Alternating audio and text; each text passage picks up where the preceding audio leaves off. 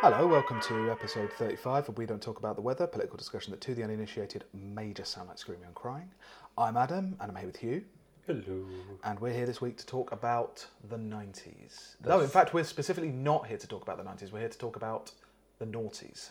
Well, no, we're talking about the 90s. We'll talk a bit about the 90s. Yeah, actually, yeah, we are going into the 90s now, shit, yeah. It's literally, I've got it written down, it's like 2000 to 2007. Yeah, right. Yeah, okay. This is the third part of our kind of little arc on Major and Blair as Prime Ministers, what Britain was like, because all you millennials, you don't even remember. You don't even remember what it was like. To be honest, I don't remember much, because this is primo me being stoned and listening to nothing but metal. Are you telling me you were getting stoned? You were getting stoned and listening to metal while not reading the Financial Times? Yeah. Newsweek, The Economist. Yeah, that's exactly what I'm saying. See that advert for The Economist where they're like, you need all the information you can. You need the primo top information. And it's like, I'm not going to get it from reading the fucking Economist. No, you're not. Did you know Indonesia is at a crossroads, etc.? Did you know that Saudi Arabia are going through a reform period? Oh man, I was really, because we're doing these ARC things, we're not doing like week to week events at the moment. I really wanted to do Saudi Arabia. I've been reading like a history of Saudi Arabia the past couple of months. It's so fucking good. It's so like deliciously politics. Yes. Except for all the people who are dying. Yeah. Well, I mean, that's very political still, but you know, yeah. It's gorgeous. So yeah, we're on part 3. We're into the latter era of Tony Blair. We're thinking about 2000 up until he resigns in 2007. Yeah, Tony Blair at his best. At his most Blair. Yeah, the first 3 years are kind of... He has a certain skip in his step. He's got a certain enthusiasm. Things can only get better, etc., etc. The press are all pleased with him because he's young. He's got young kids. Yeah, I mean, to be honest, the Tory people definitely overstate the amount to which he was supported by like the Sun and the Mail and the Telegraph. Telegraph always hated him. The Mail turned on him quite quickly, except whenever he was as authoritarian as he could get.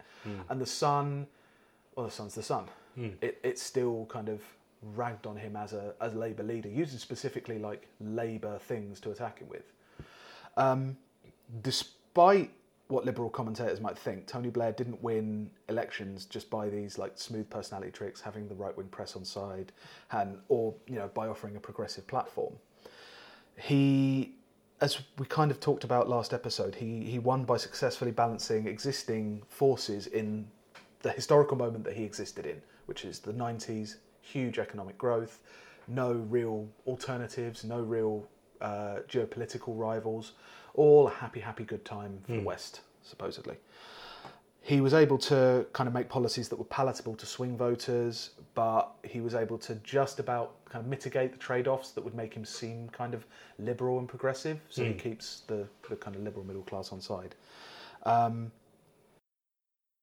There's such a difference between like even the caricatures, like you look at the political cartoons at the time, there's such a difference between like the kind of jug-eared, smooth-talking lawyer kind of caricature that he is before 2001, and then increasingly becomes this like blood-soaked, unrepentant, insane monster. Yeah. By 2000, by the time he's in 2007, like in 2000, opponents wished he would kind of either be more left-wing, be more liberal, or he would resign.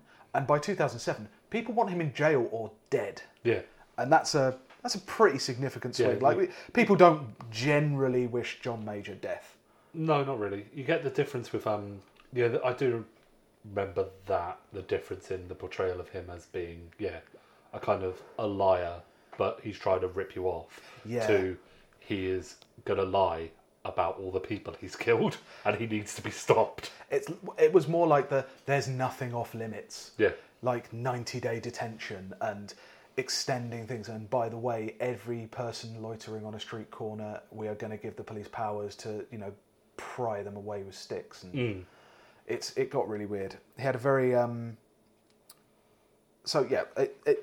Tony Blair, the definition of civil liberties became a lot more pliable. Yeah, let's say. It had always been kind of a Labour thing that they would, at least on paper, kind of safeguard the rights of minorities. So, they're the kind of people who introduce, legalise homosexuality and, that kind of thing. Try and go for more tolerant. It's part of their position as yet. They're the Socialist Party, but they're also mostly just liberals. They're just the modern Liberal Party. Yeah. Lord Adonis in 2016 had a lecture had a whole lecture series. I love Lord Adonis. Just the for man his who could never ever get elected. No. Because he's appalling. And who defected to the Tories as soon as Tony Blair left. The weird thing is, by 2016, he's not actually that complimentary about Tony Blair. Just quoting from it here, Tony was essentially a social liberal with a strong imperialist streak. He was strongly, he was strongly in favour of the assertion of power abroad. He was more Thatcherite than Thatcher. He was positively Gladstonian. Those ideas became more apparent over time. Equally, the extent of his liberalism was disguised in the early years because he used Labour language. Tony wasn't wildly interested in policy. Policy tended to be franchised out to people he appointed. What he was good at was stopping things happening, such as any threat to private schools or grammar schools. Health and education were the big public services the middle class consumed, and they were electorally and socially vital to his project. He was only really interested in public services that affected the middle class. He never wanted to reform the police. The Tories would have to do that. He was not interested in local government, except in London, because of the middle class. And his interest in London rapidly waned when it became clear that the mayor was going to be Ken Livingstone, and he had no interest in repeating the changes in London elsewhere. So you've got one bit of change with, obviously, September the 11th in 2001. He gets kind of drawn into those foreign policy things. There's all prime ministers like that as they go along. They kind of divorce themselves from their small, tiny country. Well, that's when he started, and become that big travelling. Yeah, when he started talking about Israel. Yeah, you know, when it's that point when he's like, I'm going to solve the Middle East. Oh look, let's set it on fire. It's like, well, I've remade Britain. Clearly, all of this is a massive success. Yeah. And now I'm going to remake the rest of the world. I did Sure Start here. Now I'll do Sure Start for Baghdad. Sharia start. So, I want to talk about a couple of things. We'll get on to liberal intervention, his international dimensions later, because that's obviously what he's mostly remembered for. But he got really authoritarian by kind of 2000, 2001. He'd always had that triangulation desire to outdo the Tories. Well, we talked about it last episode with James Bolger. Yeah. That's when he starts going on his morality kick. Yeah. Part of it is they imagine this kind of middle voter who's kind of cooped up in their homes and are scared of hoodies and, yobs and knife crime and whatever. And he kind of tries to talk tougher than the Tories, but with the trade-off for his Liberal supporters that he will introduce schemes. That seems to be it. It's we will really, really punish them with hundreds and hundreds of schemes. Yeah, and it turns out that's pretty accurate. I remember being forced to learn how to write CVs a lot when I was studying on. Yeah, that kind of thing. So it's we will punish you as hard as we can, but you have this outlet if you do exactly what we tell you. Yeah. There are 4 lights. Yeah, in any sane system, you'd have kind of an ideology. He'd have an ideology to back it up that would be able to tell him when he went too far.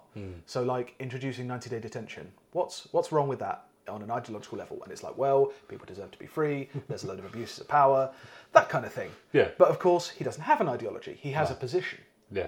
He has a place where he's coming from and an enemy that he's trying to outflank constantly. So of course, 28 days, 42 days, 90 days, yeah, fuck it, we'll just do all of that. Yeah. You can always justify it because you're protecting somebody, but at the same time, you have nothing that ever says that you're wrong.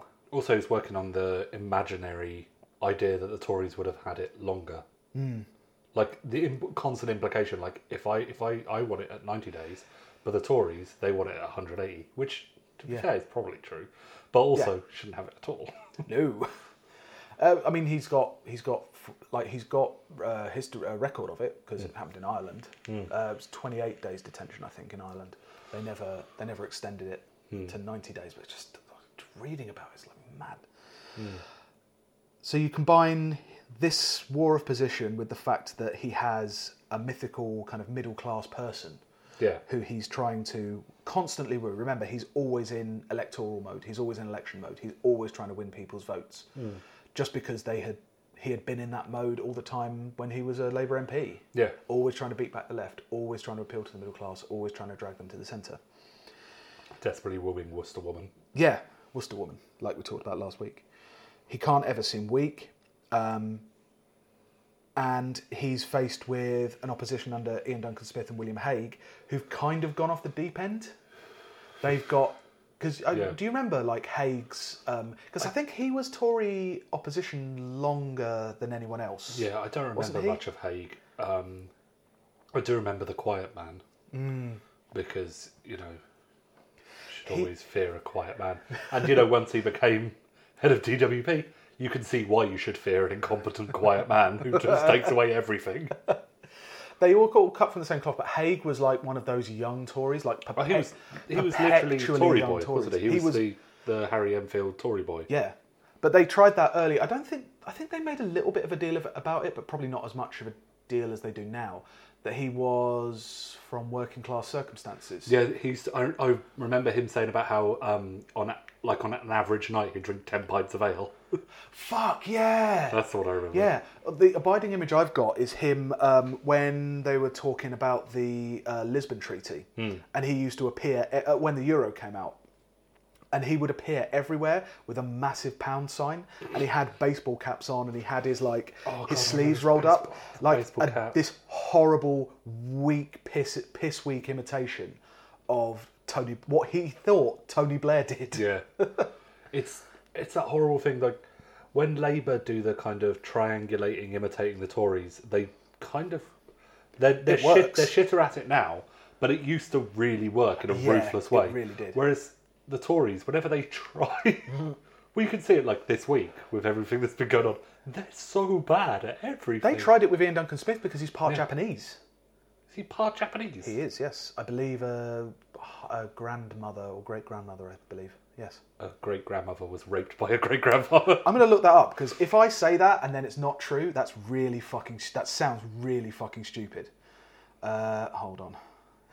But I'm trying desperately So what would they have said? Like, because he was a bit Japanese? Jokes about nip in the air? I don't know. Like that in the thick of it joke? Oh my god. Hold on. I don't want to actually have to fact check everything here, but one of Duncan Smith's maternal great grandmothers was Ellen O'Shea, a Japanese woman living in Beijing who married Pamela's maternal grandfather, merchant seaman Captain Samuel Lewis Shaw. Yeah. So he's part Japanese. Okay. And he's never had a job outside of the state. No. That's the thing that I know about Ian Duncan Smith. He was in the army. He did briefly because he was given a job by his father-in-law. Yeah, because he like married the house. up. Yeah. Like his house, massive house that he lives in just up the road. He strived for that. So long with his wife. Yes. Constantly coming home. Where is the money? I need the money now. I was insistent on the point about the money. Ian Duncan Smith's such a scumbag. And he was so... That's the thing, yeah, because there was Ian Duncan Smith, it was William Hague, and then the other one. It was William Hague, then Ian Duncan Smith, then Michael Howard. Yeah, that was it. Who was like them... it was... I can't really draw any comparisons with Jeremy Corbyn being like an old member of the party because he was a fucking cabinet minister all the way through Thatcher's tenure. Yeah, but it was definitely like them harking back to like trying to get back to the root of their party. Wasn't he the MP for Folkestone as well? I believe so, because he really does look like a vampire, and Folkestone does look like the kind of place, if you wanted to disappear a couple of people every so often because of your need to drink human blood, I'd choose Folkestone. I mean, there was some very unkind things said about him. The fact that I think his parents were Romanian immigrants, and so Dracula, and they were Jewish as well. Which the whole something of the night about him was something that one of his colleagues said about him. Okay. My insinuation that he's a vampire is based entirely on his class. On your anti-Semitism. It's based on his class, his actions, and his tendency to wear capes and stalk the night. Nothing to do with being Jewish. It's because he always had that. He's still got that tiny little bit of accent.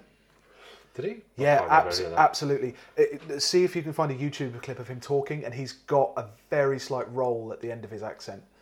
Very slight. You wouldn't tell because he looks like every other Tory MP, like exactly. stale and grey. But he definitely that kind of change. That kind of slight accent is the kind of thing that Tories pick up on. Oh no, they absolutely do. He did get a load of shit for his demeanour. Let's say, yeah. So you've got a Tory party going off the deep end with going as far right as they can, like a succession of failures, and it's like what we need to do is knuckle down harder and be more right wing, and then we can outflank Blair. With Blair constantly trying to outflank them, so they enter this kind of like arms race. Everybody's trying to get tougher. Everybody's trying to put more police on the streets. Everybody's trying to care more about victims, get more criminals prosecuted. After a slow start, the prisons started to be one of those things. So like 2005, Labour boasted of having built 16,000 more prison places than existed. The Tories countered with a promise to build 20,000 more prison places. We have 16,000 people locked up. Well, we'll lock up 4,000 more. Yeah. So these scare stories, like the media was already in full. This is like the time of like the paedophile riots, and like I say, the Jamie Bulger, the Sarah Payne thing. So it's like, well, clearly things are getting worse. Something must be done. Actually, at a time when crime was falling, because in good economic times, crime tends to go down. At least the smaller crimes. But because they have kind of also got this symbiotic relationship with the media, they then have to respond to every one of these, because Blair has set the standard now. He talked about Jamie Bulger, and he talked about it in grand, almost like religious terms. So now they've got to respond in they feel like they have to respond in a moral sense to every kind of outrage. Except it was every white one. Damilola Taylor was perhaps, and Stephen Lawrence were perhaps the exceptions that proved the rule. Stephen Lawrence, that was because it was genuine Nazis, and Damilola Taylor was an attractive little boy. Maybe. Whereas, you get kids going missing in the same vein as Madeleine McCann, who weren't anywhere near as white as her, and therefore just don't get. But I didn't have the David Bowie eyes. Yeah. So each story has to have. Everybody's competing to have that Tony Blair, Jamie Bulger moment where they become the nation's conscience or the nation's preacher or whatever. He's getting increasingly more moralistic, and they're using examples of horrible crimes in speeches to kind of convince people how desperate the need for whatever particular policy it was. So it's like this devolving into this fucking horrible game of aristocrats. Which you see it now with things like the bullshit in America with the Bowling Green massacre. And the constant need to one-up each other on their griefings. While not actually implementing not doing anything. Not actually getting to the root of the problem, or just your response is always tailored to the people you're trying to win votes from, as opposed to the people who are actually affected by the crime. That's because Jamie Bulger proved that he's so valuable. Those things are way more valuable to happen for a politician than to not happen. What are you going to do if there's no crime? And you're Tony Blair. Well, I'll tell you Tony Blair's a few of Tony Blair's policies when it came to law and order, to see what he would try and do to make a world with no crime. He had this speech where he was launching something called the Respect Agenda in 2006, towards the end of his tenure. In theory, in each case, the police charge, the prosecutor prosecutes, and the court decides. In theory, there is no need, therefore, to change these criminal law processes. Except, in practice, it's not what happens. In practice, the person who spits at the old lady is not prosecuted, because to do so takes many police hours, much resource, and if all of that is overcome, the outcome is a fine. The result is the police do not think it worth it, and so it doesn't happen. In practice, the months and months of a court process, with a jury utterly bemused and the legal aid bills rising, spending is very unevenly distributed between case types, with over 50% of legal aid for Crown Court cases spent on 1% of cases. The theory is basically treating Britain as if it were in the 19th or early 20th centuries. The practice, however, takes place in a post-war, modern, culturally and socially diverse, globalised society and economy. Fuck me, that is getting in all of your great words that you love. Globalised society and economy at the beginning of the 21st century. The old civic and family bonds have been loosened. The scale, organisation and nature of modern crime makes the traditional processes simply too cumbersome, too remote from reality to be effective. So, like, he is saying get tougher on crime, but also, like, look at the two examples. He chooses somebody spitting at an old woman, which is a case of antisocial behaviour, and then he's talking about what must be like globalised, like organised crime, and that these require the same tough measures which don't involve the court service or involve modifying the legal system. To be fair, we know it. You spit all the time, and you're part of an organised no, spitting I don't. syndicate. No, I don't do that anymore. I don't do that anymore. No, because I keep on telling you you're disgusting. Well, no, because I know I'm disgusting. It was how I was raised. But you were part of an organised spitting syndicate. I was, yeah. You know, where's the money? Concrete overcoat. I send someone a spittoon, and it's like it's an old Spitillian message. One of your enemies wakes up next to a spittoon. Next to a camel's head.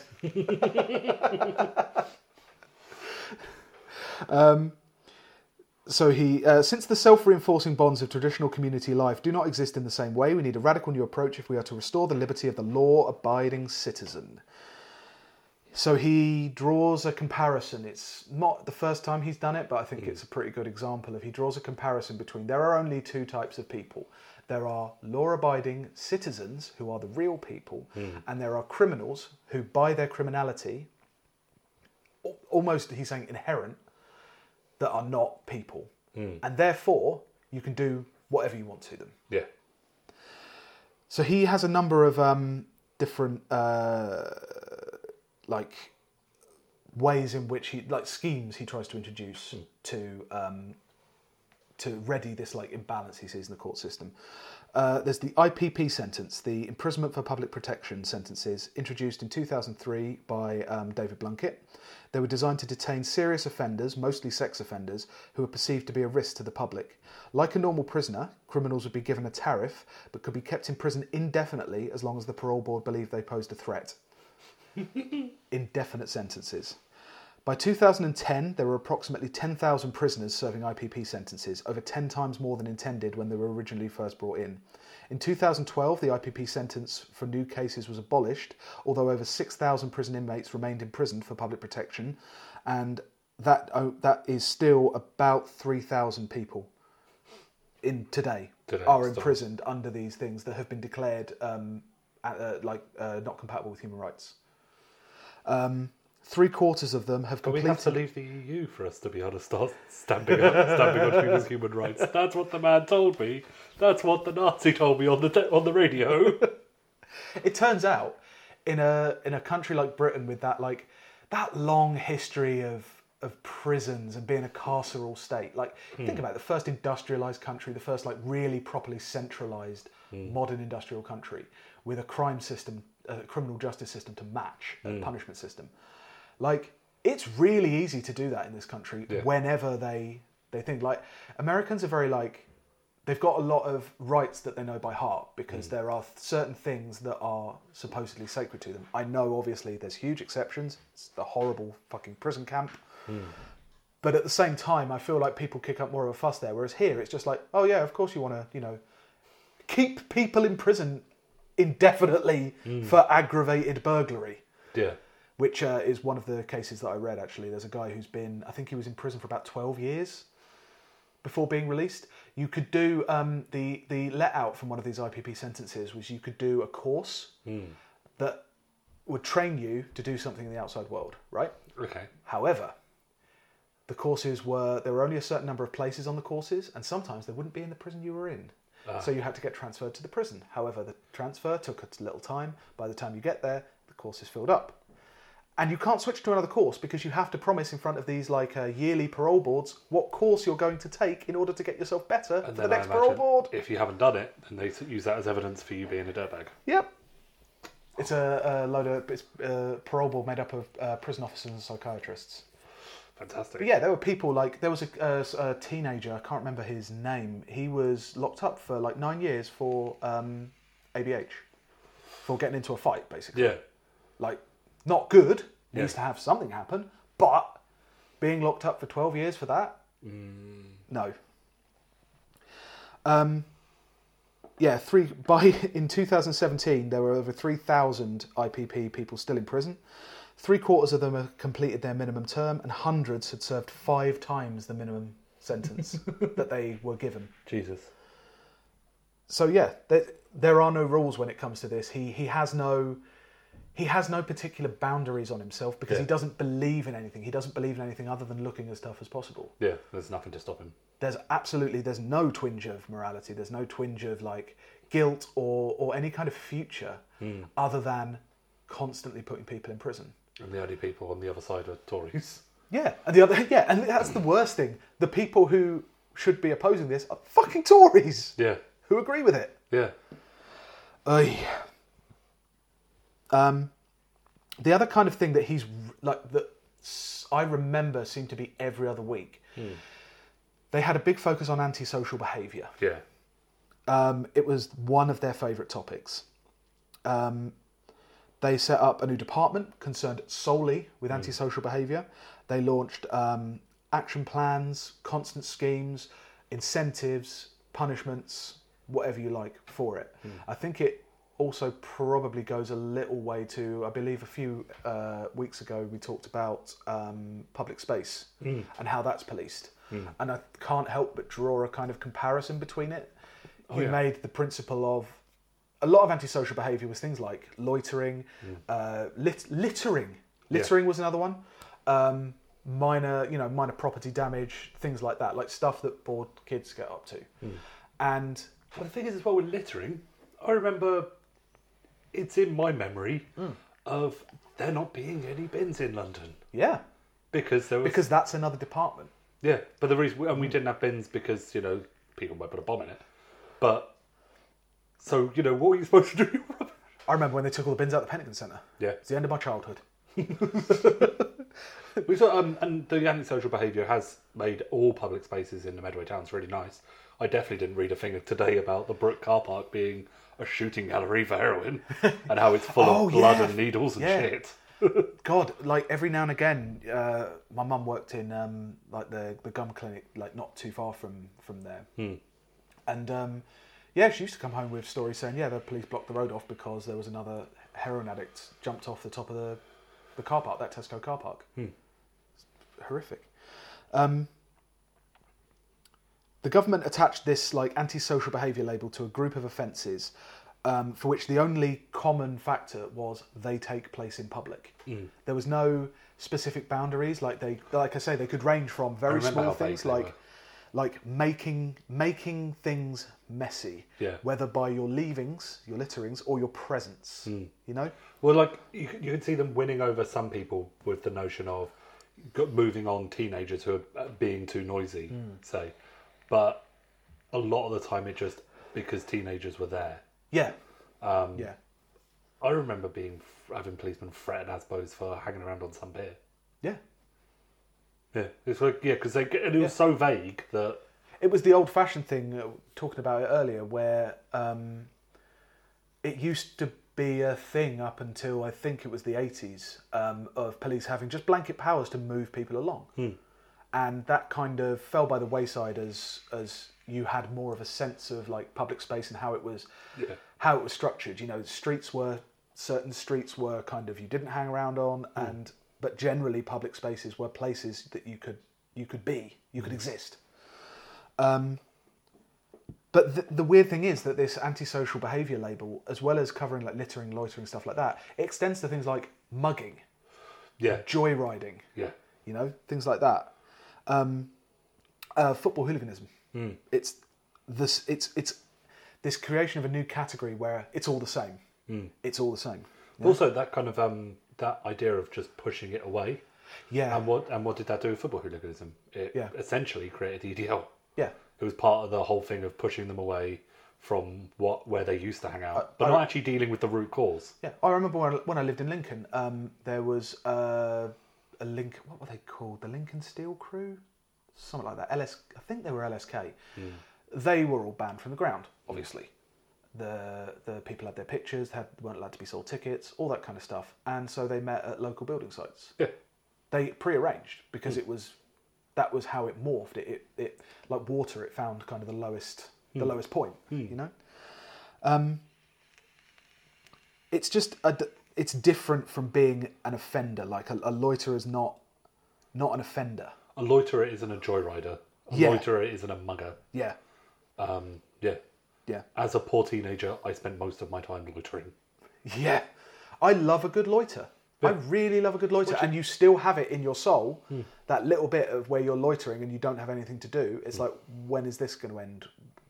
Am I being suspicious here? Do you know what I mean? It's something I picked up when I was a kid. Yeah, well, it was like, our teenage years and our early 20s when we were broke. Yeah.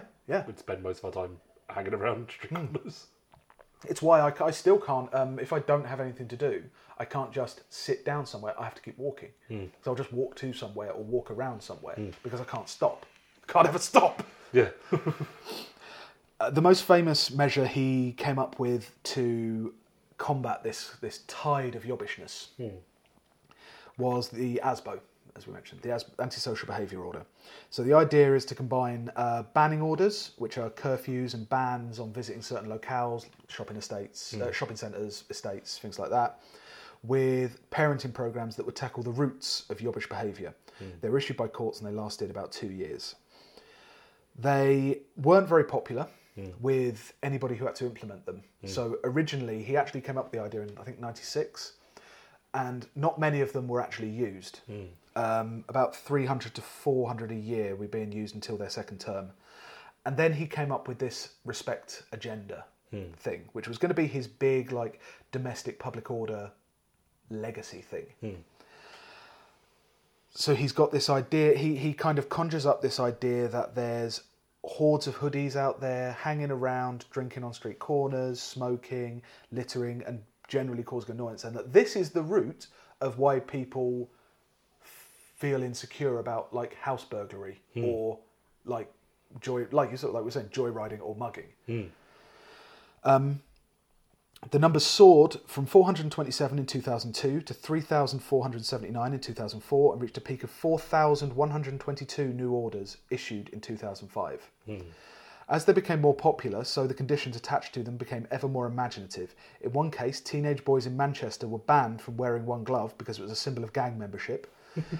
In others, teenage boys were banned from playing football in the street, and an 87-year-old man was given an ASBO after being abusive to his neighbours. In one extraordinary case, a woman was forbidden from making excessive noise during sex anywhere in England. So she had to go to Gretna Green. Yeah. Yeah. It's like it's that problem with laws that are that vague. Yeah. Where if the law is basically what I don't like. It was appealing to what they believed was still the curtain twitchy middle classes. Yeah. The ones who... Hyacinth bouquet. Yeah, the hyacinth bouquets. The ones who place a great deal of stock in their home, like to an excessive degree, which is it might be a European thing. It's probably an American thing, definitely an Australian thing, like an Anglo thing. But in England, takes on that very specific character of banishing all kind of chaos from your sight, banishing any kind of difference. Yeah, home is your castle. From where you are. Yeah, it never extends to quite the defend your home with your guns kind of thing. And it's a fairly, home ownership and defence of the traditional family and the traditional family home and all that is a pretty standard, like, bourgeois thing, bourgeois facet. But in England, it's got that specific character of wherever I go should have that general peace and harmony. Kids should be quiet. Yeah.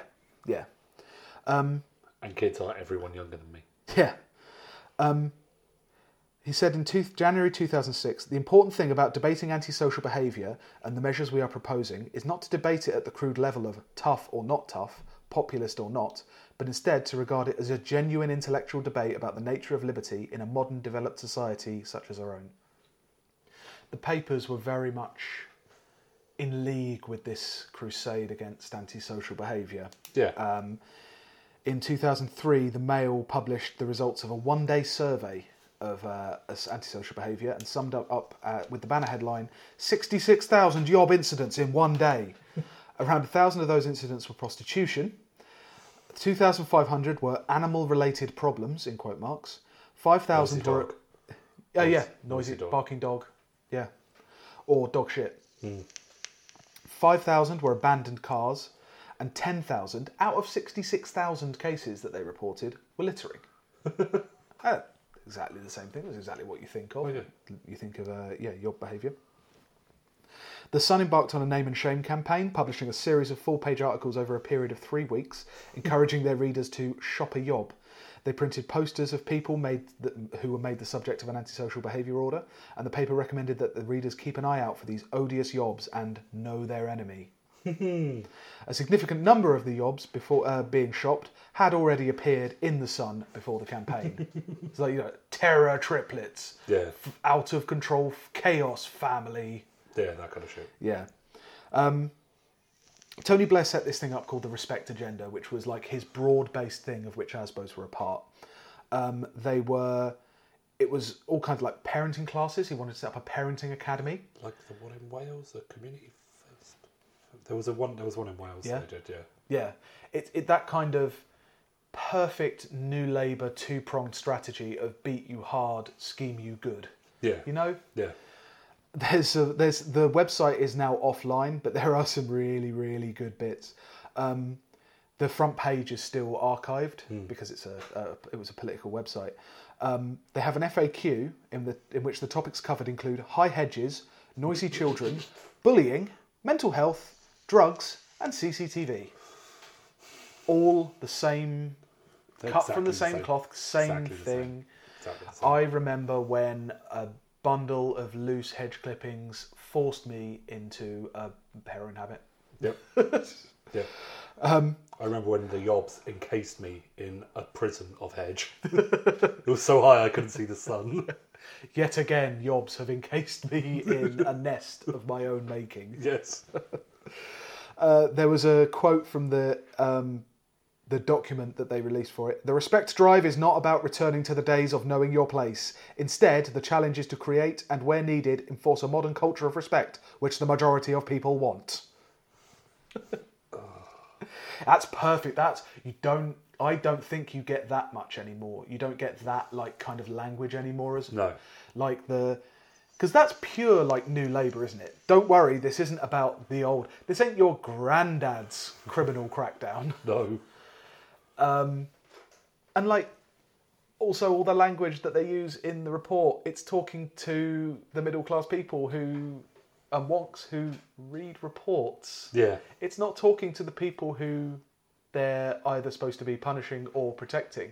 Because that was always his shield. They were saying actually working class people suffer from antisocial behaviour more than the middle class. So if anything, it's a socialist measure. And it's like, but they're never talking to them. They're never. They're talking down at them. Yeah. It's like a shit RE lesson. Yeah.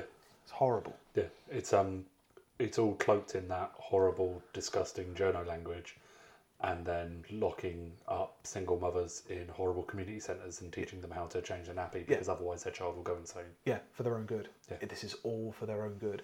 And it's not like informative lessons like your child cannot live on Twixes. Yeah. It's like the working class in this country, like, yeah, it's gone through a lot of... It's not the same composition or class that it has been in the past. But, like, it's not like the folk memories of what the police means go away. Yeah. Those memories, like, you know where that kind of language leaves you. It's either coppers are going to be allowed to beat you up and get away with it, or you're going to be fined into oblivion. Like, it's... People remember. That's the thing. There's a thing that the Tories have come out with today or yesterday that just reeks of New Labour. Fining parents if their kids are off school for being sick. Yes. Yeah. It's that same perfect. You can see the bullshit. genealogy of that thing, because that's another part of the Respect Agenda was like fighting truancy, mainly by fining parents who didn't know that their kids were out of school and were working who weren't there, because who is at home during the day? That's why you send your kids to school. Yes. It kind of goes along with the crackdown on the war on terror as well. So a lot of that language can be justified with... It was the same things that they were doing to terror suspects, where they were dehumanising a particular portion of the population and then saying nothing is off limits to stop this problem. This is an existential problem. We are at war constantly. This is what we're going to do. You know, it leads us quite nicely onto the second half or whatever. Yeah. His foreign policy. Yeah. So that's the other huge, massive portion of Blair's legacy in this second half of his. So you've had enough of him telling you what to feed your kids. Yeah. But now you have. Now your kids are 16 and they're going to be sent to war. Yeah. It's a good way of keeping them off the streets. Yeah. So he had been he was still more hawkish early on in his premiership. Yeah. He'd gone into Kosovo, he'd gone into Sierra Leone, which were fairly low level. Like Kosovo was his big, he could look like the best guy for going in there, because there probably was a pretty horrific situation developing there. And it went some way to stopping it by achieving particular NATO-led geopolitical goals involving the isolation of Russia and the remaking of Eastern Europe after the fall of the USSR. I'm trying to balance here, because I don't ever want to sound like a conspiracy theorist with regards to foreign policy and foreign affairs and stuff like that. But it's really hard not to when you look into it. I think you've got to stay grounded. You can't go all mad like fucking Revolutionary Communist Party when they said their, Srebrenica never happened. It was a false flag. After 9/11, obviously, the capacity for this kind of thing went into overdrive. Yeah. Invaded Afghanistan, led up to the invasion of Iraq. All of the stuff, don't need to recount the actual details of it, but he ended up, by 2005, in this horrible quagmire in 2 different countries, where he was sending people to die and killing millions based on very little actual even ideological reason. Well, it's because he didn't have any ideology. Well, no, he had. The thing is, he had this thing called the Blair Doctrine, which is disgusting. I hate it when they I don't know. It's better as a historical thing. I think it should be something that's named after the fact rather than 2 weeks after the fact. Yeah. It should be something mentioned in history books.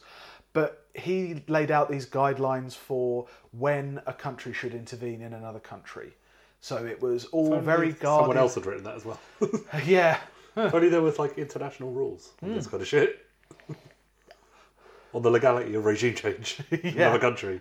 If only a lot of people hadn't been hung for waging aggressive war, then we could really kind of decide where the limits lay. But of course, after Iraq, he has no limits. No. There's nothing you cannot do in order to achieve the goals that you want, which I don't know whether... I think maybe he did genuinely believe that regime change was an absolute necessity, but you watch videos of him giving speeches at the time, you watch him doing interviews, and he has the look of a man who is enthusiastically being swept along with what he regards as the flow of history. So he's getting into his grand phase. Well, no, I think he was. I think at his core, he is a bigot, and it was really easy for him to be swept up on a bunch of lies and misinformation from America to join in on something really horrible. I think he'd far rather believe the lies. Yeah, I think he was always ready to. Than not believe the lies, because anything that would stop this thing would be the worst. He had, reformed Britain. He had beaten the Tories, which was his big thing, but he wanted to be remembered for more than that. I think that's definitely a thing, the legacy. Just looking at Iraq and you don't have the Brit Awards. Wouldn't you like the Brit Awards? Yeah. It fits in with his kind of overall attitude to power as well, because as you can see in Britain, he regards the middle class as it exists as it has existed since the 80s. That's the apex of human existence. Remember in the beginning of the last episode when we talked about the end of history? There is no end of history. There's just a continual modernisation and a continual, not even improvement, because that doesn't actually come into it. It never came into it with him, really. He talks about modernisation and things like that, but he doesn't talk about actually improving it or an end goal or an end state where you think that you'll be able to leave it. No. You know? So he thinks that the bourgeois experience in the West, not only he's graduated from thinking that it's an unavoidable obstacle, which it is in 94, to the apex of human existence by 97, 2000, that kind of thing. He thinks it fits human nature. It always achieves the best outcomes. It overcomes any old problems, any history, any tradition, any bad tradition you want to name. He thinks that that's what overcomes it. And of course, like, that's aside from the Saddam Hussein is a dictator stuff, which he was, but there are also tons of them, and that's like an important part of the hypocrisy of his liberal interventionism, is that there's a ton of military dictatorships around the world, and the ones he chooses just so happen to be the geopolitical enemies of the United States.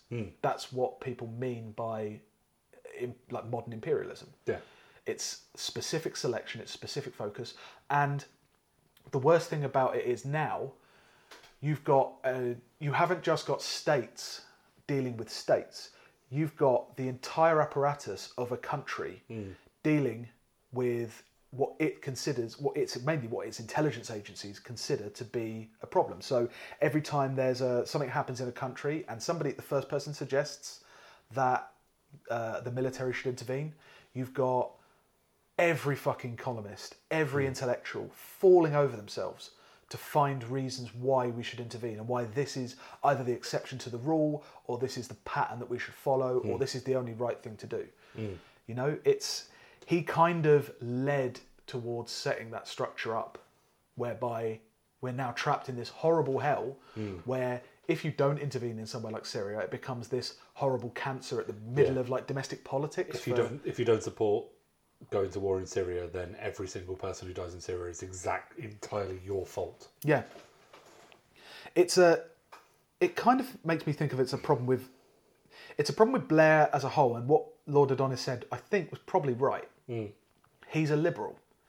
All the questions about the Labour Party is a classic political A-level politics question of is Labour a socialist party or a liberal party? And I think Tony Blair is a fully old-fashioned 19th century liberal, as he says. So he's got a one-size-fits-all idea about morality and about experience and about class, and he's chosen his side, and it is the side of the bourgeois and the side of imperialism. Yeah, this is the Noel Ferguson bullshit. Yeah, and he can't...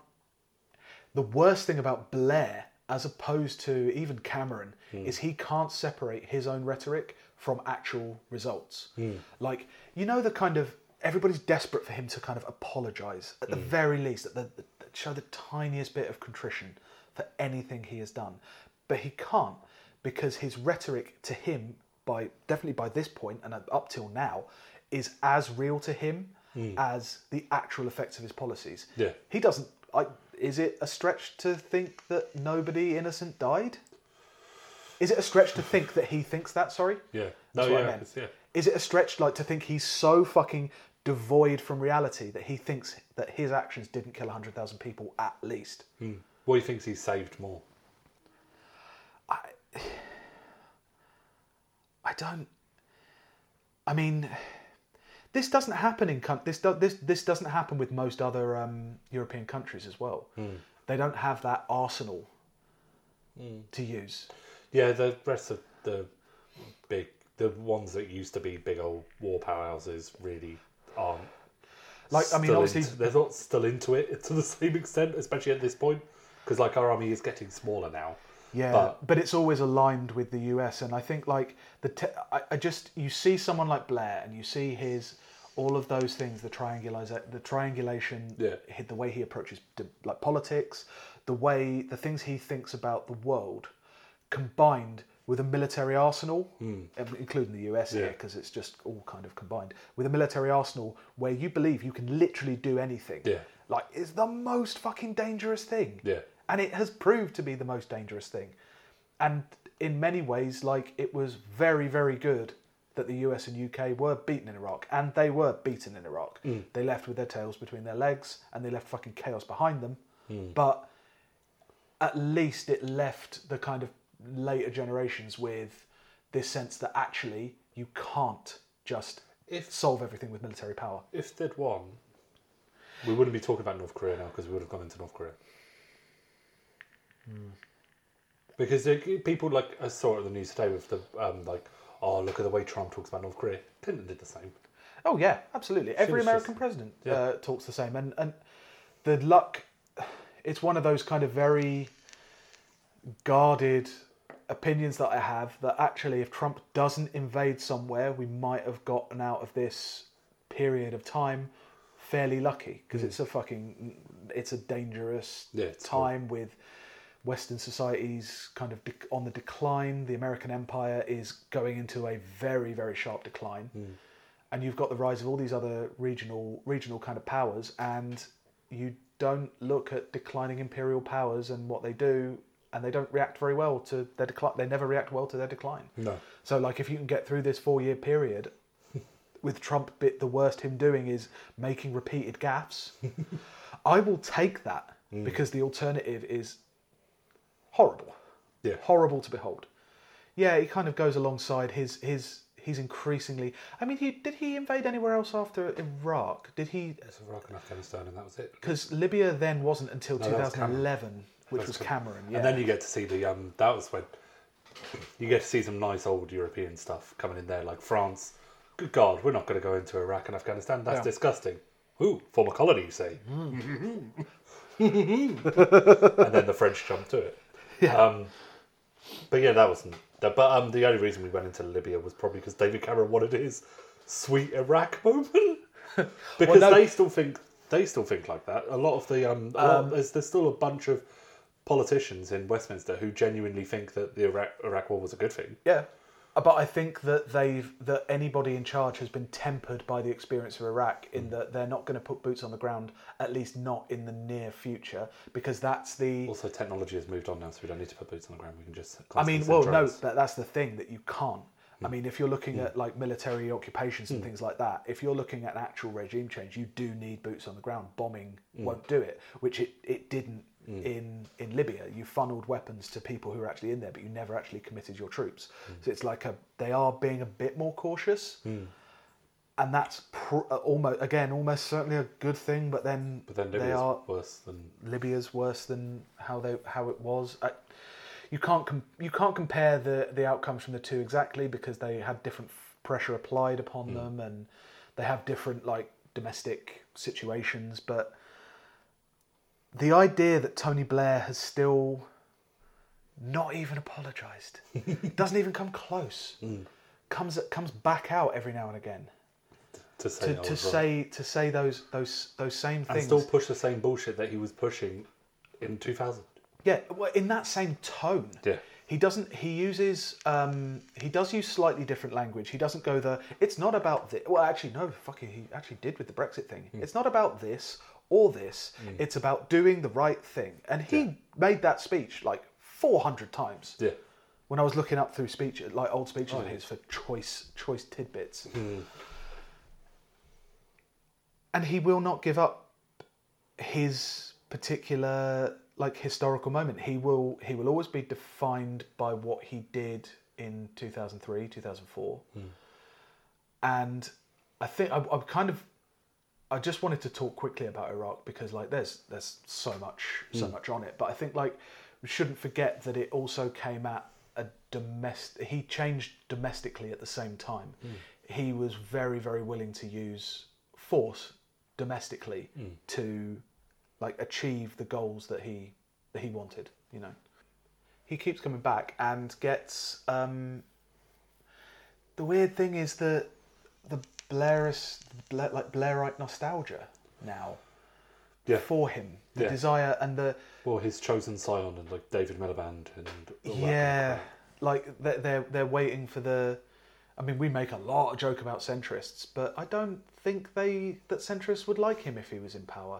Now, something about that is to do with the dynamics of centrism itself, in that no one is perfect enough for them because they are, by definition, technocratic, and they don't actually want a government. They want a kind of a ruling elite of which they're part, I think. But there's a lot of myths about him, like he had this progressive agenda, and it's like, is a minimum wage worth 300,000 people dead in Iraq? Like, those are the kind of questions you have to ask about Tony Blair after you come away from him. Yeah. You know? I don't know that it is. Was it a couple of years of Sure Start worth all those dead bodies? Yeah. Oh, but I mean, even if you don't count Iraq, like, it was Sure Start worth opening the Pandora's box of what Western states can now do to civil liberties, because they don't exist. Like, you can say about how important they are and how about privacy is threatened and all that, but they had been gradually being decreased among all the kind of... Whenever they want to get rid of another one, they'll just say, we're doing it. Yeah. There's no... I think that's an important thing about him. He breached that line that even like Tories who wanted to be respectable wouldn't breach, because now everyone wants to be revolutionary like him. So he will. There are no limits. He was weird. He was always accused of being presidential, and he was like imperial. He was an imperial in every sense of the word. In that I think he changed. Maybe not quite as much as Thatcher, but definitely had more long-lasting effects in that there's nothing off the table now. Yeah. You know? Yeah. Yeah. He made it okay to attack pretty much everything. Yeah. As long as it's being modernised, it's okay. He's at his worst. He is both Mark and Jez from Peep Show. Yeah. He is. We've had long discussions about this. Like, at his core, he is this authoritarian, awkward, angry man who is annoyed at any kind of noise around him. Yeah. But also, he has this deep-seated belief that he can achieve something. He doesn't know what it is, but he'll do anything to achieve it. Wait, no, does Jez play guitar in Peep Show? No, he doesn't. He plays keyboard, which is the weak guitar. Does he have a guitar at some point? The coward's guitar. That's what I meant to say. But yeah, there's like that kind of... Jez never does anything in Peep Show. But whenever he decides on a thing that he wants, he destroys everything to get it. Yeah. Yes. Yeah. Be it like when he decides he's in love with the woman next door, first series, or when he decides he's in love with Dobby. Yeah. And Mark is just a monster. But the difference between them is Mark knows what he means. When Mark wants something, he's very damaged and very broken. He knows, like, he has some sense of himself and why he wants it. Whereas I think, like, Jez has to be Blair, has to be that portion of Labour, because he knows vaguely what the thing is. He knows how to respond when you say something like Iraq, or Blair, ironically. He knows how to respond. He knows the standard response that people of his particular milieu have to that. But he doesn't know why he has it. He doesn't read the news. No. It's that kind of unthinking reflex, like Tony Blair playing football for the cameras. Yeah. I'm sure he maybe likes football or something like that, but he probably never played it that much in the same way. He wanted to be a musician, but he didn't actually want to be a musician because he could have been a musician if he really wanted to. He wanted to play guitar on the side while he trained to be a lawyer. You know what I mean? That sentence just makes my skin crawl. Yeah. Because he's doing a sensible job, but he's also got a bit of edge. Yeah, that was his whole project there. Yeah. He's the cool one at the lawyer's office party, but don't leave him alone with your drink. But he's also like he doesn't want to be that thing. It's really only a show. It's only on the surface. The thing is, the reason why he is both Mark and Jez, okay, is because Jez is afraid of Johnson, who is the rapacious international capitalism. Yes. Whereas Mark is in love with him. Yeah. To his very core. Yeah. And will do anything to be near him. And that, it's that thing of, there are the only things that Blair ever really knew he wanted, which would be ID cards, say? Yeah. Or something like that. They're all stuff that Mark would really love, because at his core, he's a fascist. But also Mark follows the trends because he knows enough to pick up something and know what he likes, whereas Jez says something because he heard something about it and said that's a good idea, which to me is pure Blair. He heard, it's like, how can we stop people coming in and doing 7/7s? And it's like, well, make everybody carry ID cards and be monitored by CCTVs, and then they'll just do it. And it's like, but actually it shows that, these people were British, like people who did 7/7 were British citizens, it wouldn't stop it. And it's like, yeah, but might as well have it anyway. Yeah, and you could see when questioned, like, are you being a fascist? Like, am I? No, I don't think I am. I would come up with some excuse, yeah. Yeah. Dirtbag, though. Filthy. Disgusting. Yeah. Horrible Blair. The other, you could definitely say, like, Peep Show is, I think it's definitely the later Blair years kind of specialism. Because, like, they are alone in that flat because of the specific conditions that like Blairism set up. Yeah. The other thing I was thinking of the other day, that's really not in its form, but like kind of as a trend, is Peter Kay. Peter Kay kind of really came to prominence like 2000-ish with Phoenix Nights. He'd been on stand-up thing for a while, and kind of his stand-up combines that very nostalgic view of the kind of the old working class, the kind of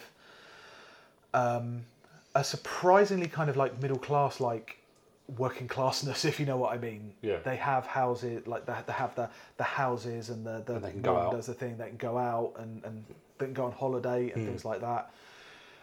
But combines it with that kind of community, kind of all your family living nearby. It's like it's that perfect, like that Blairite utopia that I think he started on the road to, and it's what we end with now with Authentocracy. Authentocrats remembering things a certain way and saying that's the proper mode of living. So, I mean, like real ale snobs, things like that. Saying people don't drink coffee. Yeah, saying people don't drink coffee. That's a perfect example. Yeah. Like a true working class man drinks tea. Yeah, it's like tea or gravel, hot bottle, hot bottle licked from a tin. Yeah. But his career is quite interesting because, like, Phoenix Nights when it came out was, like, I wouldn't say experimental, but it was certainly not. Different. It came up with kind of League of Gentlemen in portraying the North in a particular light with very particular, like, 70s aesthetics.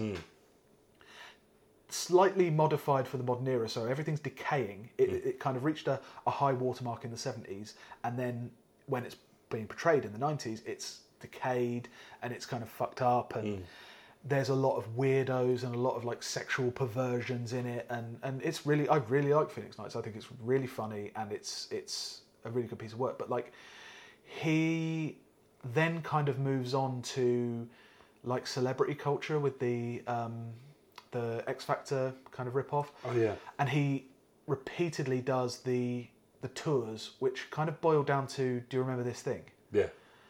And that's like the proper end point of the stadium comic, just turning up into a place to say, remember when you were younger and it was nicer. Yeah. It's like, don't get me wrong, I think he's, I know he's got like a lot of criticism, but I think like some of his stand-ups are really, really funny, but they do have that kind of they're all the same, mournful, like, nostalgia, this like longing for a lost world, probably never existed in exactly the form it's presented to you.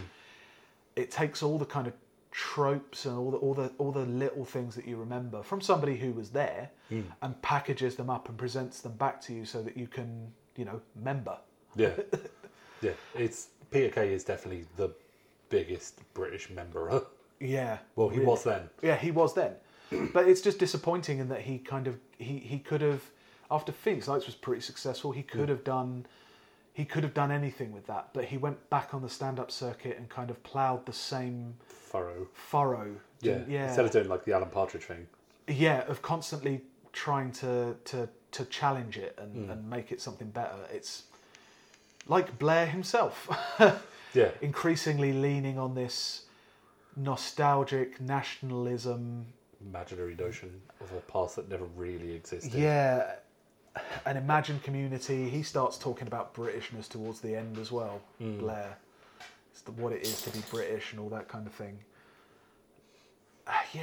It's a. There's a lot of missed opportunities reflected, I think, in Peter Kay's career. That like, and he had a lot of imitators as well. John Bishop, Jason Manford to a certain extent is the same. That kind of standard panel show stand-up person. Yeah. That model, that's one of the 3 models of stand-up comedy now, like, or at least televised stand-up comedy, which is remembering things, talking about being a woman, and talking about the time you went to a station and there was a bird, like, so, stuff like that. Yeah, and in the same way that Blair has like give birth to like a kind of a militarized, violent membering, coupled with all the things that you kind of remember that you like, maybe we should modernise them. Then you have the Peter Kay, let's chuckle about it, and also sneer at the notion of garlic bread. Yeah. It's a kind of there's a combination of like a sneer, like not with Peter Kay himself, but it definitely gives birth to the modern like coffee thing or the fancy or the croissant thing, which ends up getting weaponized to attack actual progressive things that you could do, and just all that constant looking back, it just cuts off that idea that you have a future, that idea that there could be a future that's different from this. And like, thank God, like, I think that's one of the best things Corbyn has done, is reawaken that kind of thinking among, at the very least, the left. And apparently a lot of other people, if the election's anything to go by. But there's still a strain of people, and they tend to be the same people who look back on Blair fondly without remembering what he did, that are desperate to cut off that future. They just want the end of history to come back, because history started moving again, and now they want to stop it and have that all over again. You can psychologize it and say, oh, it's remembering when they were younger and when they were more potent. But I think there's also there's a societal, like, civilizational thing there. But also, there's enough young people who are identifying with that shit that they're not remembering anything. Yeah. We talked about it before with like the Oasis stuff. Yes. But yeah, it's weird. It's like until now, like until the last election with Corbyn and showing that actually there is a different kind of future. Yeah. The only future before was a future of more forms. Yeah. More forms and less rights. Yeah. And while you're upset about that, once you finish filling in all your forms, you can watch a nice stand-up comic who'll say things like, remember when you could go to Butlins? Remember when you could stand outside your house all day? Remember when you could play football on the green in front of your flat? Like, those people remembering that thing specifically don't remember that it was Blair that kind of did quite a lot to stop that. Until that lovely note. Yeah. Wrap it up. Yeah. So that's the end of our arc. We might do another arc in the future. The next episode we're going to focus more on the... Well, we like telly. Yeah. We like telly and we like films. Yeah, and so we're going to talk about that. Yeah, and maybe do another arc after that. Yeah. Ooh. Yes. Yeah, we'll have a discussion about that. Yeah, cool. So you can subscribe to us on iTunes. You can follow us at WDT80W_podcast. You can follow me at BM Bergamo, and you can follow Hugh at Tanner Smashing. And let us know what you think. If you've got any ideas for what you'd like us to talk about in the future, let us know. Cool. Cheers. I love my country, indeed I do, but oh, that war has made me blue. I like fighting, that's my name, but fighting am the least about the fighting game. When Mr. Hoover said to come